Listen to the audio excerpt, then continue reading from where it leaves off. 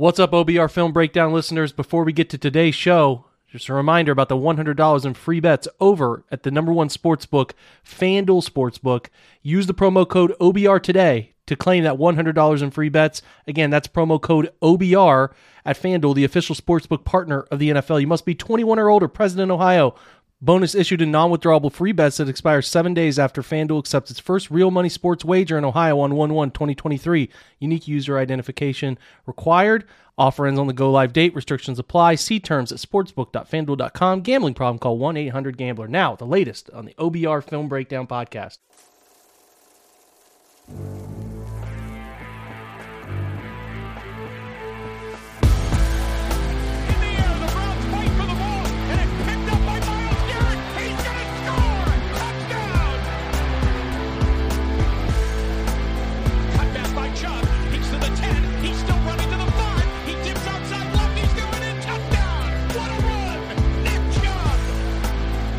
Hi guys, welcome into the latest OBR Film Breakdown podcast, which is brought to you by FanDuel. Make sure you're taking advantage of that OBR promo code to get $100 in free gambling when 2 weeks away from Ohio launching this sports gambling. I'm your host, Jake Burns. Proud to be here, happy to be joined by a great guest today, which we'll talk to in just a minute. Stuff going on at the OBR. We had the OBR Weekly and Chalk Talk last night. Over the last 2 nights, I should say. So go back and check those out if you want to see some film and you want to hear Fred Greetham talk about his insights from being on site. Take advantage of that opportunity. And then also website content. We've had some great stuff going on, Expire or Extend in a broad variety, looking at a bunch of different people from Jack Duffin, including Ethan Posich and several other players on the roster. He's also Jack's doing a great job looking ahead at all the position rooms and what lies ahead from contracts, roster spots, everything that's available for you. So check that out. And then we also broke down 2 plays earlier this week, specifically the Denzel Ward interception, what cover 7 means, Stubby and Cone and all those checks. And then we also broke down the improvisation potentially from Donovan Peoples-Jones is available at the OBR too. We're going to be joined by a great guest. Okay, Coach Lance Reisland, he does a great job at Cleveland.com breaking down film. We have some banter back and forth. I've been meaning to get him on because I want to pick his brain about certain aspects of coaching I'm not sure everybody's familiar with in terms of management, preparation, execution. He's been a head coach several years, done a great job. I'm going to talk with him about where he was and give you guys the insight on that. But I think he's going to give perspective on some things I've talked about, but I don't get a chance to talk to former coaches all too often. So I think we can learn a lot from decisions coming, where the head coach sits, all of that stuff. I think it's important to sort of digest some of this stuff. So Lance, what's up? How are you? Welcome in, man. Hey, Jake, thanks for having me. Yeah, it's my pleasure. I've been meaning to have this chat with you for a little bit. So tell everybody real quick before we get going, your coaching background, where you've been, what you've done, and like how this will all work with what we're talking about here. Well, I was at Garfield Heights for 22 years. 18 of those years, I was my dad's offense coordinator. Last 4 years, I was the offense coordinator and the head coach. Formerly played at Kent in the early 90s. Just a football guy. Enjoy the aspects of how football works, and just kind of like how teams are attacking and how teams are doing things, and just basically a football guy. Enjoy watching film and seeing how people do things and learning from other people such as you and other people and on how they see things. Yeah, that's what I'm looking to get from you, right? Broad variety of playing and coaching experience. And what I think people can learn from is the process. You mentioned right away that you were OC, then head coach and OC combined. And I think people can probably deduce where I'm going with this. But what I want to start on is really the aspect of what a lot of people talk about with Kevin, right? He is getting a lot of blame. The offense has been fine large portions of this year. They've been worse of late, but sort of to be expected in some regard because of quarterback change, different things moving, some run game stuff has struggled. But what people often will talk about with Kevin is he is responsible for the whole team, to which I'm sure, Lance, you agree with the same way I do. He is ultimately a reflection of the whole team.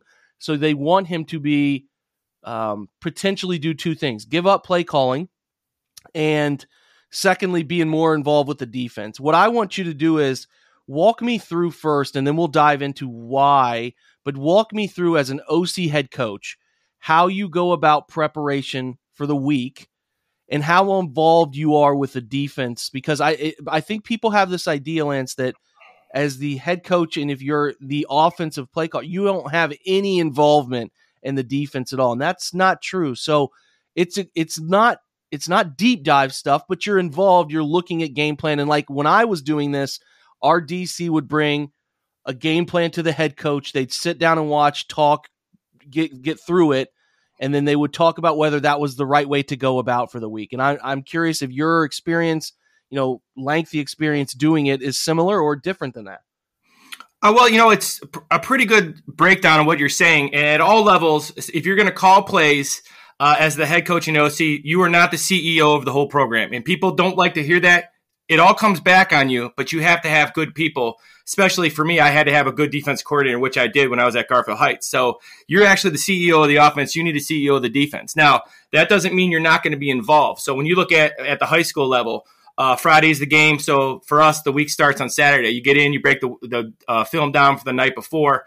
The DC will check in. They're on their own plan, but he'll check in with me and say, this guy did this.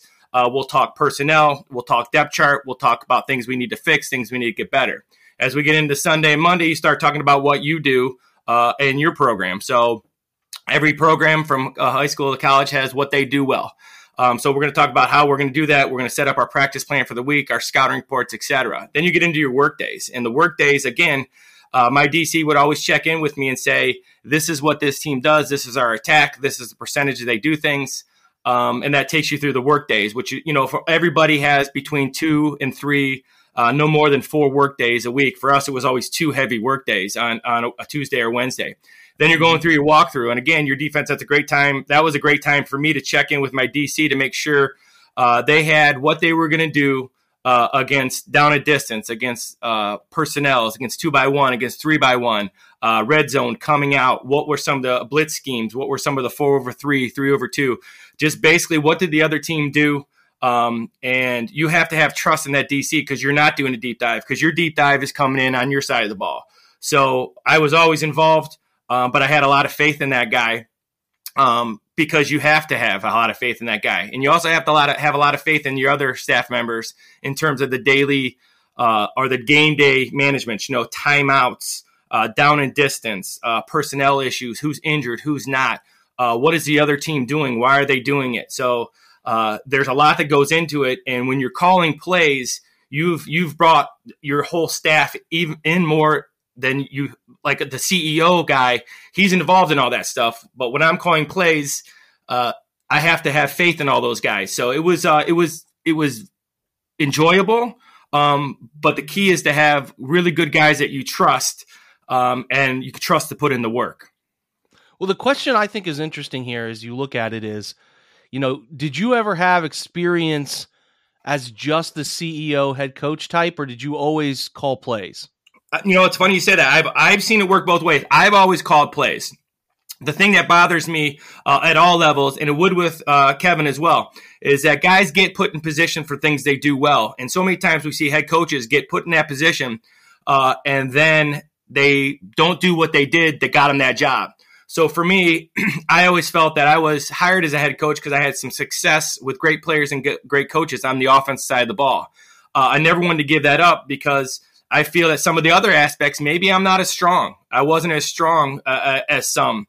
So I didn't want to give up what I was good at and then, just be in charge of things that I'm okay at. So that's, Kevin's there. He got that job primarily as a play caller, and he does other things well. And don't get me wrong, but his MO, his calling card is his play caller. So I actually like the fact that he's calling plays. I've seen it work just as a CEO as well. Guys do that very well too. So I don't think there's a cookie cutter answer or a right way to do it. I just think that you have to accept who you are. And if you are a play caller, then you're bringing a lot of other of your coaches involved, are going to be involved with your decision making, especially on game day. Well, I would say when Kevin's calling offense, structuring offense, he's obviously working with multiple people. It's not like he's doing this stuff alone. They're all game planning, QB coach, Van Pelt, all of them. But would you say the executive head coaching type, does that allow you to have maybe 2 average coordinators so you can help? Or do you what I'm getting at is if you're the play caller OC head coach, or DC, could be vice versa, right? There's some of those around the league. Like, you need a really good coordinator. And I think that's important to know when you're looking at Woods or whatever. Like, you need a really good CEO type DC, right? Where that person is the lead voice, the lead focal point of the defense, is handling all of the important aspects of it. I guess to my bigger point is, you can't have a non-leader type DC if you're going to be the head coach, play caller, OC. Am I right in that thought process? Because you need somebody that is really the face of your defense, the spoken voice, the schematic designer. Whereas if you have a head coach who's removed from it, think like John Harbaugh, right? You can do a little bit more integrating yourself into both sides. I'm not saying one side of that analysis here of whether you should be a CEO or a focal point of a side is right or wrong, but I do think it's something that I don't think people understand all too well, at least in my opinion, is that you need a guy who is going to be your defensive coordinator, who's almost a mini head coach in and of himself, right? Because they're the dominant voice on that side of the ball. Obviously, Kevin's going to sign off on all of this stuff. Joe's going to bring and present to him every part of the defensive game plan. If there's something he doesn't like, he can always say no, right? But I do think it's important to understand that, like, they need a true leadership executive type on that side too. I think that's pretty fair. And I'm thinking you would probably agree from your hiring days and who you worked with as a DC that you need somebody over there that matters, right? Well, I don't think it's, I think it's a great point, but I don't even think it's a mini head coach. I think obviously Kevin, everything rolls downhill to him, but I think it's a head coach. It's a head coach of the defense. So I always consider myself the offensive head coach and my DC as the defensive head coach. I never really thought of it as and I wanted him to check in with me, but I wanted him to check in with me in terms of organization. I wanted him to check in with me in terms of down and distance, and this is what we're going to do. I really didn't want to check in with him schematically and how he's going to do things, because I wanted him to have full reign and confidence in what he does. So sometimes as a CEO, the guy who are the executive, the John Harbaughs, they're going to have full faith in what those guys do, because as a defensive coordinator, as an offensive coordinator, we're all good at what we do. And we understand football, but you have a short time to call plays and set up practice plans and all that kind of stuff. So you're going to do what you do philosophy-wise and schematically. So I never thought of saying, hey, listen, I think we should, I like this odd front, let's go a tight front. Let's cover make sure that guards cover. I never did that with my DC. I wanted to make sure that he had that set up and what his plan was. But yeah, you got to have a guy who feels like a head coach, acts like a head coach, delegates responsibilities to his coaches. I didn't want to be involved. I wanted to know he was doing that, but I didn't want to be involved in that. I wanted him to feel like he was in charge, which is going to give him greater confidence in game day, which is, on game day, which is the most important thing, is winning the game. So yeah, I don't think it's a mini head coach. I think it's a head coach, and he's got to be strong, and he's got to be vocal, and he's got to be in charge. And that's how I always looked at it.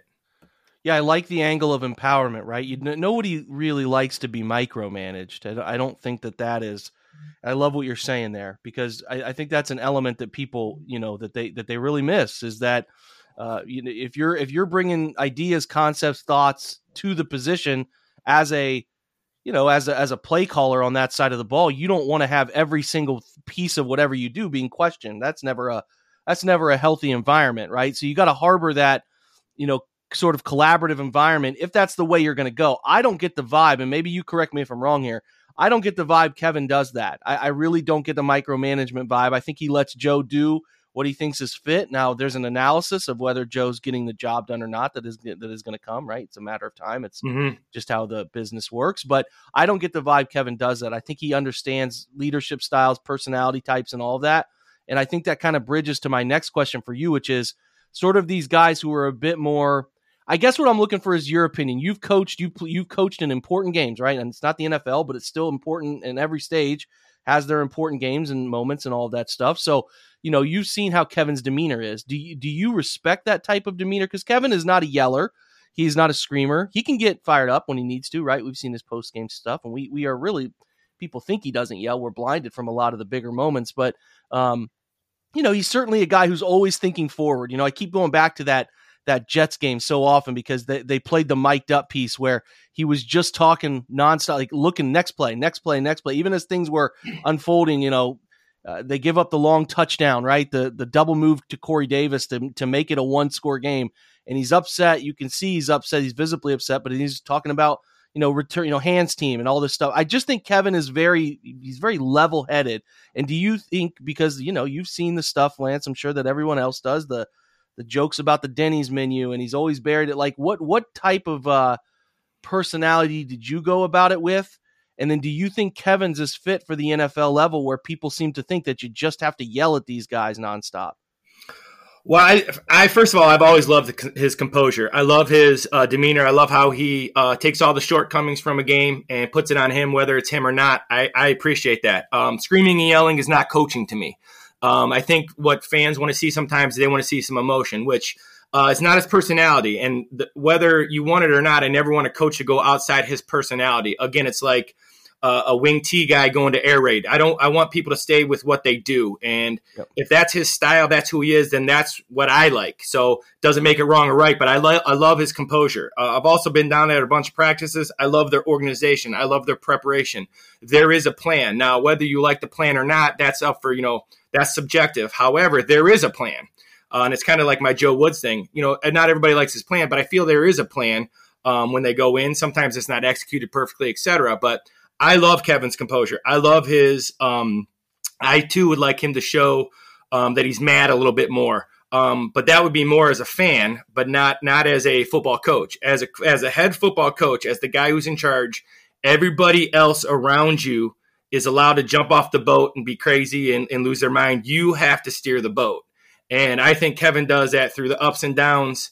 He took the Deshaun Watson and he laid that on himself for months and months and months. And I thought that was pretty commendable by him. But as a head coach, I think it's important that you're composed. I think it's no matter how you feel, your outside surface, you're in charge. It's your program. It's your system. And you're going to stick with it. And when things go wrong, you own it. Some of that stuff he has nothing to do with, really, especially as the offensive play caller. He has nothing to do with Cade York missing kicks. He has nothing to do with being a nickel in a goal line, whatever it may be. He should know about that. However, he's letting his people do his things. But I love his composure. I don't think, for me, screaming and yelling is never coaching. The fans can scream and yell. People can be upset. But as a head coach, you always have to be in control. Got it. I love it. I mean, I agree. I just like to get perspectives on it. I mean, I think I understand where some people are coming from with a desire to see more emotion. Doesn't mean screaming, but getting more fired up. But that's just his way of displaying that stuff is a little different than I think people are accustomed to. And I think that drives people unnecessarily mad at times. We're going to take a break. I want to talk about Joe Woods a little bit more with you, coming from your aspect of what you think of his performance this year. And then I want to kind of close with special teams and what people I don't think truly understand about it. We'll be right back. Hey guys, telling you again about the fantastic offer coming up from FanDuel, America's #1 sportsbook, which is coming to the Buckeye State at the turn of the year. They're already available. If you go in, sign up, you get $100 in free bets with an early sign-up bonus. Now, again, reminder, you cannot get this offer if you wait around and do it after the turn of the new year when it's a go-live date for sports betting in Ohio. You have to do it early. You get an early sign-up bonus by using the promo code OBR. Very simple. Just OBR. Get that sign-up bonus. Right? Get $100 in free bets. Just have to download the FanDuel's top-rated sportsbook app. Safe, secure, super easy to use. I already do it for some of the shows that I do on Sundays just to look at lines and give advice. Download that app. Ohio, it's your chance to get in on the action. Join today. Again, promo code OBR. Make every moment more with FanDuel, the official sportsbook partner of the NFL. Again, the disclaimer, 21 and older. You got to be present in Ohio. Bonuses issued in non-withdrawable free bets that expire 7 days after FanDuel accepts its first real money sports wager in Ohio, 1/1 of 2023. Unique user identity verification is required. Offer ends on the go-live date. Restrictions apply. See terms at sportsbook.fanduel.com. Gambling problem? Call 1-800-GAMBLER. We're driven by the search for better. But when it comes to hiring, the best way to search for a candidate isn't to search at all. Don't search, match with Indeed. Indeed is your matching and hiring platform with over 350 million global monthly visitors, according to Indeed data, and a matching engine that helps you find quality candidates fast. Ditch the busy work. Use Indeed for scheduling, screening, and messaging so you can connect with candidates faster. Leveraging over 140 million qualifications and preferences every day, Indeed's matching engine is constantly learning from your preferences, so the more you use Indeed, the better it gets. Join more than 3.5 million businesses worldwide that use Indeed to hire great talent fast. And listeners of this show will get a $75 sponsored job credit to get your jobs more visibility at Indeed.com/Blue Wire. Just go to Indeed.com/Blue Wire right now and support our show by saying that you heard about Indeed on this podcast. That's Indeed.com/Blue Wire. Terms and conditions apply. Need to hire? You need Indeed. Another day is here, and you're ready for it. What to wear? Check. Breakfast, lunch, and dinner? Check. Planning for what's next and how to save for it? That's where Bank of America can help. For your financial to-dos, Bank of America has experts ready to help get you closer to your goals. Get started at one of our local financial centers or 24/7 in our mobile banking app. Find a location near you at bankofamerica.com/talktous. What would you like the power to do? Mobile banking requires downloading the app and is only available for select devices. Message and data rates may apply. Bank of America N.A., member FDIC. Mother's Day is around the corner. Find the perfect gift for the mom in your life with a stunning piece of jewelry from Blue Nile. From timeless pearls to dazzling gemstones, Blue Nile has something she'll adore. Need it fast? Most items can ship overnight. Plus, enjoy guaranteed free shipping and returns. Don't miss our special Mother's Day deals. Save big on the season's most beautiful trends. For a limited time, get up to 50% off by going to BlueNile.com. That's BlueNile.com. Okay, so I just want your analysis of Joe Woods. You've written up a lot of film rooms, which again, folks, if you haven't, go to Cleveland.com, check out Lance's film room work. It's really great stuff. He does it weekly, pretty similar to myself. So, like I said, add that to your weekly reading if you haven't already done so, which I would imagine you have, but I just want to remind you, like you've analyzed it, you've seen it, you've heard Joe's press conferences, you've seen him live on the field.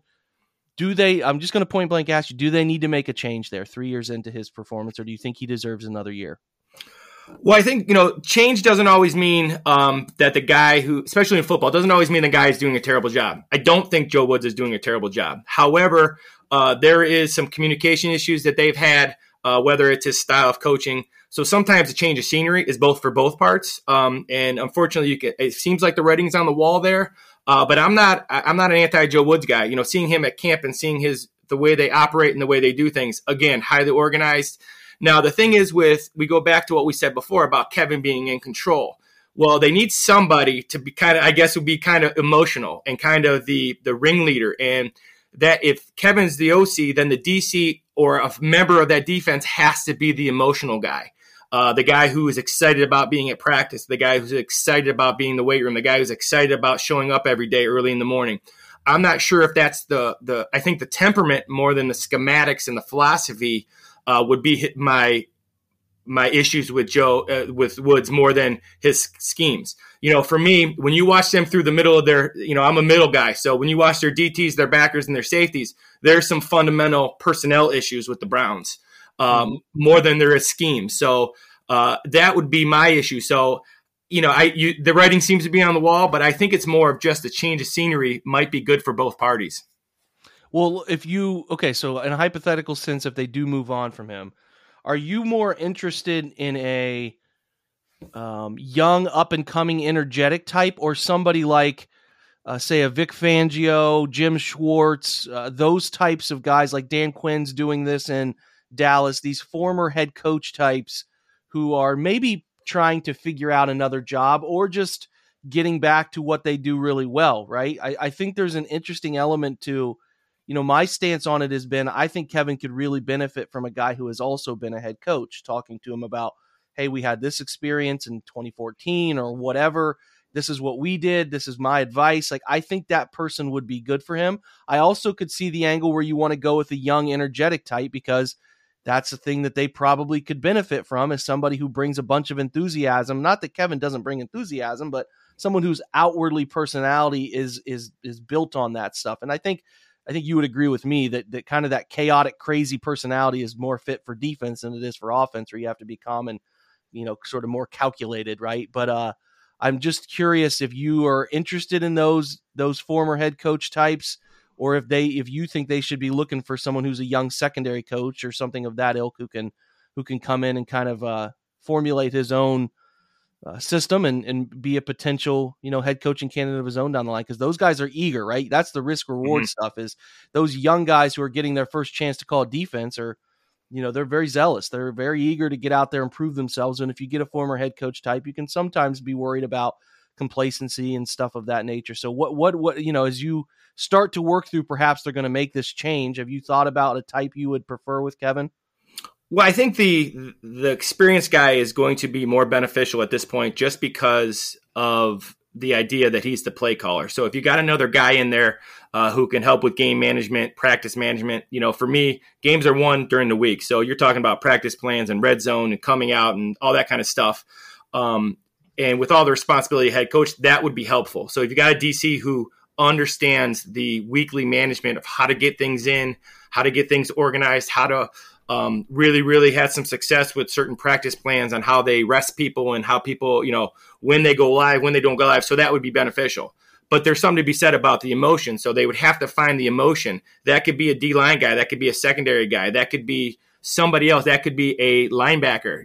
I'm watching the Saints, and I love Davis playing. I think he plays with great energy. So maybe just a personnel issue where you get a personnel guy who can get that emotion. But I think Kevin, with being the CEO and being a play caller to his ability, I think it would be benefit if they would get a guy with some experience that can help him with the game management and the practice management and the scripts and how to break down film and all that kind of stuff, where he's not teaching a young guy who has great energy, hey, listen, this is what we do on Tuesday, this is what we do on Wednesday. You bring an experienced guy, he knows how to do that already. He's going to have his own ideas. For where the Browns are right now, I think that would be more beneficial. Yeah, I lean that way too. There's certainly a couple names I mentioned there that have caught my eye as far as a fit. So we'll see if they go that route. I think that's a better route for them in terms of linking up Kevin with somebody who can be a sort of not a mentor per se, because I don't know that he needs that, but just someone who's got the ability to, like I said, put the arm around him and say, hey man, I've been there. This is what we did. This is what you could do. Here's my suggestion. And I think having someone like that, and I've talked about this too, Lance, about they're 3 years in the same offense and the same defense, and really largely an unaltered staff. And I think there's a need for different, especially, I don't know how you thought about this as a head coach, and you're also calling plays, but I think they could use some fresh perspectives on offense as they start to move this thing into the Deshaun Watson era here more thoroughly, I guess, to put it that way. I think they could benefit from looking around the league and looking at how elite quarterbacks are getting easy yards. I think they could look at ways to bust out and go away from some of the wide zone stuff that the NFL has really started to put a grasp on. And I'm just curious if they're going to get in some fresh perspectives this year offensively, because I think they could use them. I don't know how you feel about that. I just think they need to expand their thought process around how they run their offense. Well, yeah, fresh ideas are so important. The idea of what's new and what's working and how is it working. I think the term that you like is easy yards. Sometimes when you watch the Browns, they don't quite get the easy yards that, I think every yard is a pain. I'm sure you so it's really a struggle. Right? And then you watch other teams and they're able to pick stuff up easily. So what are they doing? How are they doing it? A lot of times it's, are there multiple calls? Are there, is it RPOs? How are they doing? Is it design runs? It's, I've seen the Browns run some bash now. So staying with your schemes, but adding things to it. Bash, I think, is a great concept for the Browns with Watson. It gives them running their base, guard, tackle, counter, but then adding something to it. So how do you get extra thing? And sometimes you need a voice to and then Kevin and the staff have to be willing to accept those things and accept the new ideas and what's coming. But I always felt it was important, as a high school guy, it would be clinics, and you go to clinics and you listen to people. Even now, I enjoy talking with people who understand schemes and concepts, because there's a lot of ways to do things right. And sometimes you just need to listen to other people, because sometimes it's easier, and it's easier for your personnel, or it's easy for your style of play. So I think it would benefit their staff just to get some new guys in general, some new blood in there, some new ideas, some new ways to take on doubles, some new ways to how you're going to attack, cover 1 and 6 and 7, all this stuff. I just think I think it helps just to get some fresh ideas. Yeah, 3 years into it, I think you could do that. And I think that, not to say they haven't, I haven't really dug into to the total changes they've made and some of their senior assistant level things like that. But I haven't seen much turnover, and I think as the league has been more exposed to the Shanahan style offense, there is a defenses have figured it out and they've played it well. So what are you doing to counterbalance that? It's obviously why they wanted to go after Watson, to create some answers that, right, the players over plays aspect. Yep. I'm sure you would agree with me. Absolutely. I'm a big believer in it. Yeah, guys who can make plays over writing it up on a whiteboard. But I think that's beneficial. Good to hear you kind of agree with that. I will say last thing I want to hit on is specials. Like, I think Preef gets the blame for a lot of things, and I'm not here to say he doesn't deserve, right? Mike Preef doesn't deserve blame for things. He does. But I like trying to give people and parse out what things are, to blame. What are things that are his fault and what are things that are not. So, I think people try to blame him for the kicking stuff. Now, we're not there, and I didn't love the quote yesterday, kind of going after Cade, who I think is very fragile confidence right now, a little bit. And I get it. You got to be honest about it. And it's like, hey man, he's got to make the kicks. I understand that too, but we gotta always kind of walk that fine line with kickers, because they need him to make them. They need him to have confidence that they believe he can make them.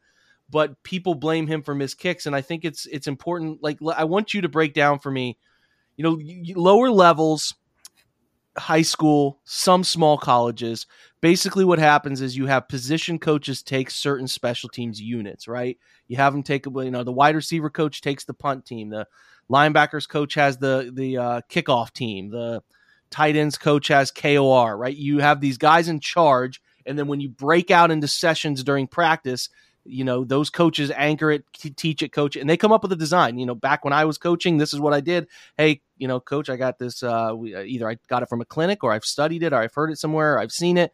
This is how we're going to do kickoff. Normally the head coach will be, yeah, I agree with that, or we don't, and we kind of formulate a plan.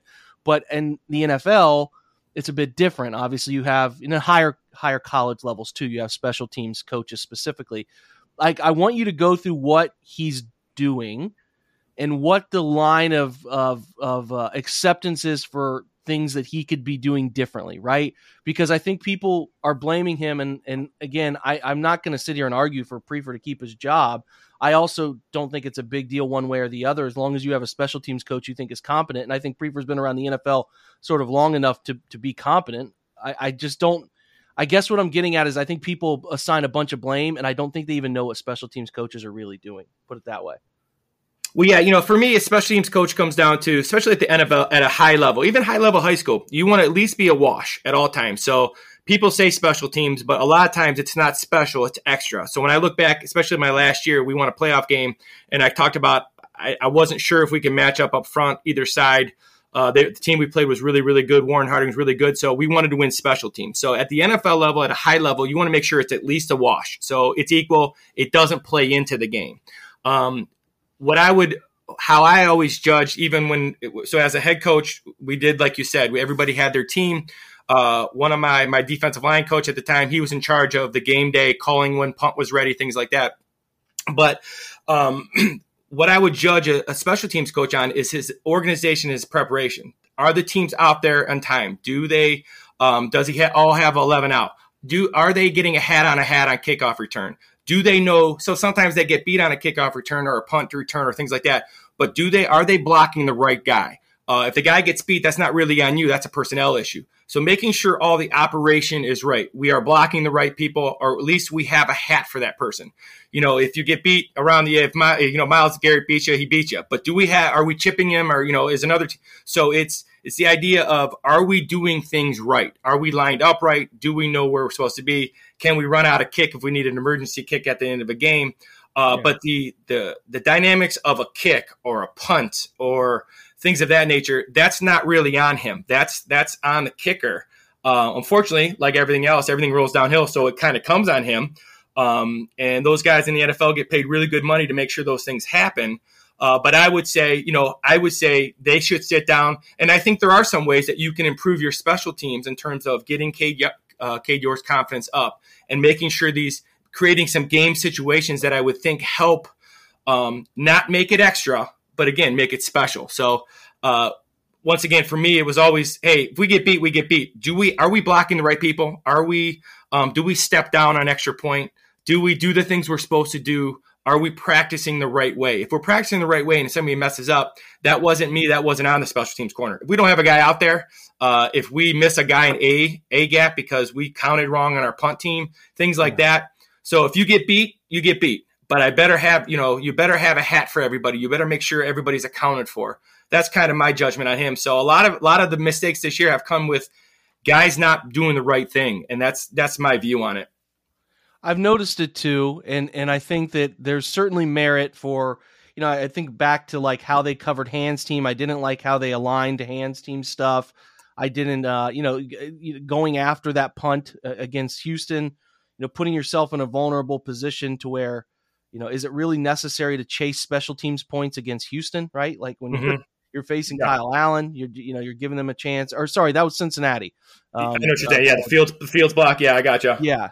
It's like, is that necessary given where the defense is at that moment? So I think there's just elements of missed opportunity, missed performance, and sometimes it's just the breaks of the game. Man, you're not coaching guys up to have a bunch of special teams penalties, but if a guy makes a mistake, like you said, everything rolls downhill.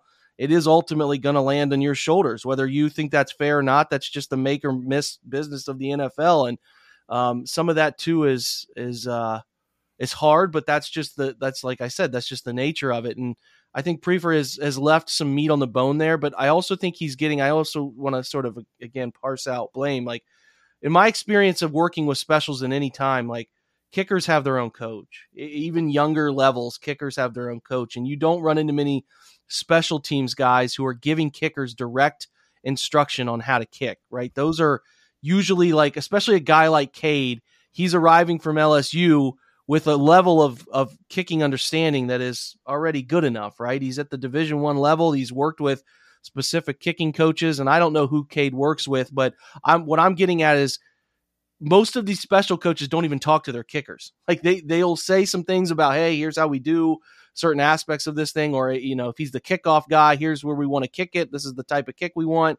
They'll communicate what they want, but they're not out there lecturing him on where to put the plant foot, where to do he might have some experience from being around, exposed to kickers throughout his career, and might have a little tip, but they're not directly teaching kicking technique to Cade. So like when Cade has these yank issues where he's pulling it way left, it's not like Prefer gets him on the sideline and walks him through what he's doing wrong. Like that's just a kicker needs to figure it out, right? Take his technique. And it's like a golf swing. I've talked about it many times on this thing. And I think if you have a bunch of people, too many voices inside the head of your kicker who's trying to, it's like a swing coach in golf, right? Where you're trying to hone in that one technique. And if you have too many people trying to give you technique stuff, it's going to send everything awry. And I've noticed that Cade's not only been off on field goals. Like there's a time, back to the Buffalo, there was the Buffalo game and then the other dome game as well, Houston. He was struggling to do like a 5-step kickoff run up. He was hitting these knuckleballs. They had him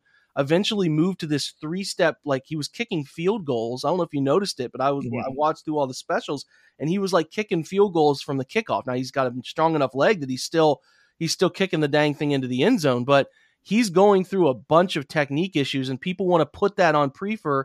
And from your experience with kickers, which I know this could be one year at the high school level, you have a great kicker. Some years you're sending out a kid to toe bash it and just get extra points through. So I get that, but like, I guess what I'm saying is it's misplaced. I don't think the Cade York missed kicks fall on Prefer's lap. I just don't think that's fair.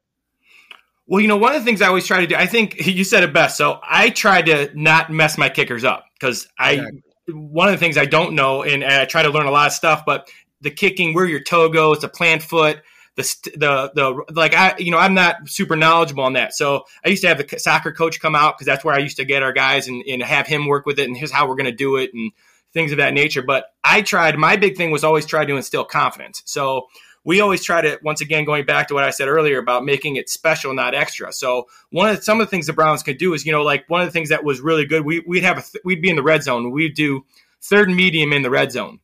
Mm-hmm. And to make those kickers feel like they were important, we'd go third and medium. And that was a great opportunity to, if we got the third and medium, we'd keep going. If we missed it, we'd run out our special teams unit. So the defense gets to go through their stuff on field goal block or field goal hold. We get to run our extra point team out there, our field goal team out there. They get to go through their operation.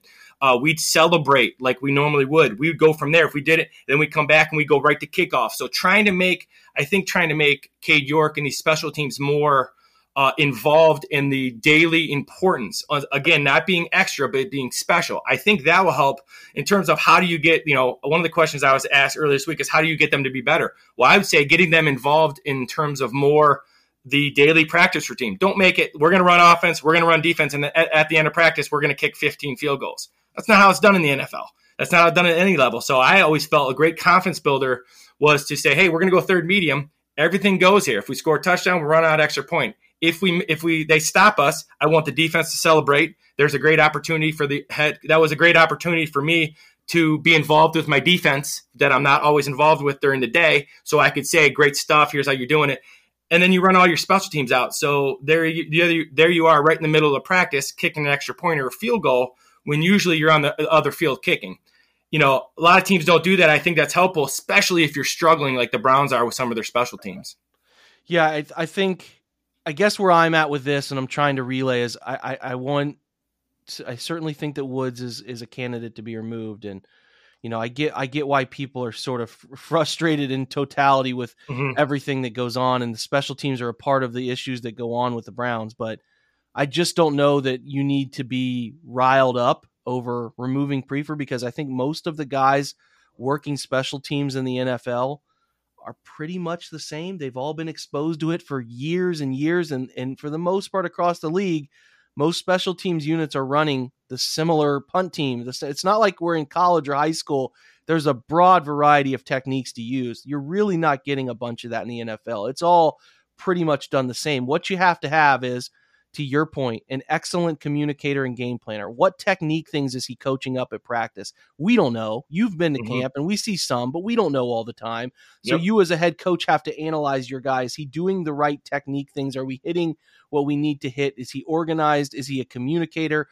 Game day, you're not doing any special teams tweaks. Your stuff is already in, but what you are doing is, hey, we lost Winovich. Who's next up on the depth chart? We need to make sure to inform Alex or Isaiah Thomas, hey man, you're up next as the L2 on kickoff, right? Like you got to be able to communicate that. You can't have too many guys on the field. You can't have those mental mistakes where somebody's running on or running off late. That stuff is what their job is at the end of the day. Like that, the preparation things and all of that. Most of the time, the head coach will be involved with what the special teams coach wants to do and sign off on it, so he knows and they're all in agreement on it. But like, you just need a guy who is a technician, right? He puts together, if you get at the NFL level 20 minutes a day for specials drills, what are you doing and are they effective? Are your guys understanding it? Are you coaching them up to do the things, be in the right spot and do the right thing? So I think you nailed that. And, again, I don't want people to be like, oh, they didn't remove Prefer. I don't think it moves the needle. I guess my point is, and you tell me if I'm wrong, Lance, but I don't think it moves the needle that much at the NFL level. Now you can get a great special teams coordinator or have a group of guys at your coaching staff at the high school level or even small college ball who do make a difference, right? Who do scout it up, right? Notice weaknesses of the opponent, things like that they can take advantage of. But for the most part, I just feel like most NFL specials are pretty much the same. Well, I agree with you. And actually, I think it moves the needle the other way because now, as you said, the punt is the same. Most of the kickoffs are going in. So everybody's, overlapping on extra points. So what teams are doing are all the same. What you're doing when you bring in a new guy is that you are changing terminology. It's the same stuff, but now you're changing terminology. So you're actually moving the needle the other way. Now you have more things to learn. You have more ways to practice stuff, like you're saying, in terms of you have 20 minutes. How organized are you in those 20 minutes? Well, now that's all going to be new.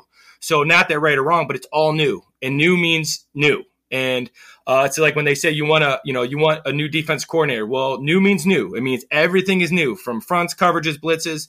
And, it's one of those adages, be careful what you wish for. But I agree with you. The special teams comes down to, if he's organized and he's doing the things he's supposed to do, then you don't want to move the needle the other way. And a lot of times with special teams guys, if they're doing the right stuff and they're organized and they have people and they're good with their personnel on game day and they have the management down, then you're actually moving the needle the other way. So I'm in complete agreement with you. I don't think that's a priority, in my opinion. Yeah, I could see why they might want to, but I don't think it's like something people need to be all too concerned about. I just don't see. And again, I would challenge most fans who listen to this pod, and myself included, name 3 special teams coaches around the NFL. Like, you can't. There's not many that you know, because they all kind of blend together, right? And even like the margin of, especially like the Browns are one of the few teams that have returned a punt for a touchdown this year. Like, they're doing some net positive things. I understand there's been some frustrating moments, and you want to blame somebody. You want to blame someone when the kickoff, when the kicker misses a kick, or, if somebody returns a punt to, or the punter doesn't, it's the same with punter. We didn't even mention that, but like punter technique, you don't have a bunch of special teams guys talking about that. But if a punter, say, kicks a low line drive, you didn't coach him up to kick that low line drive, but he did, but you got to blame somebody, right? Mm-hmm. So it's tricky. It's tricky. And I just think that, OCDC and the decisions surrounding who's running those sides of the ball and making the decisions on schemes and calls, that matters. But specials is just find somebody competent and get better at it over time. So I think we're in agreement there. We'll see what shakes out. A lot of big decisions coming.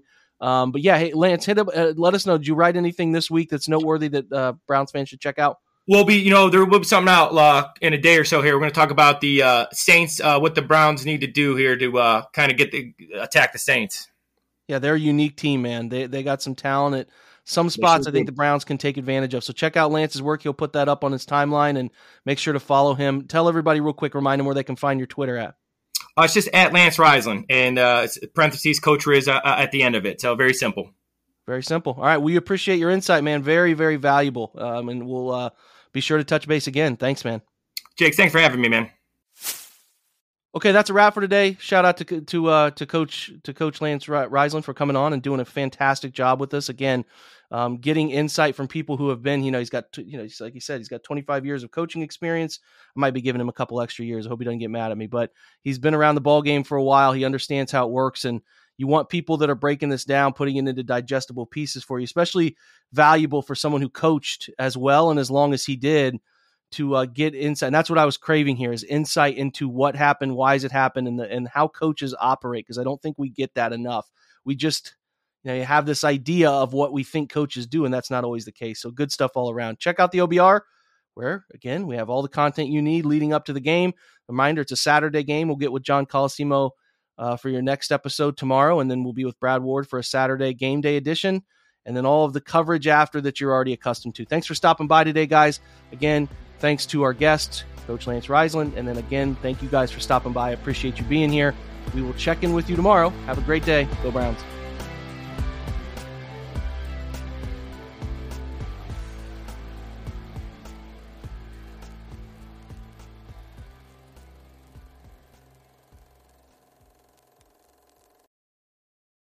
For the ones who work hard to ensure their crew can always go the extra mile, and the ones who get in early so everyone can go home on time, there's Grainger, offering professional-grade supplies backed by product experts so you can quickly and easily find what you need.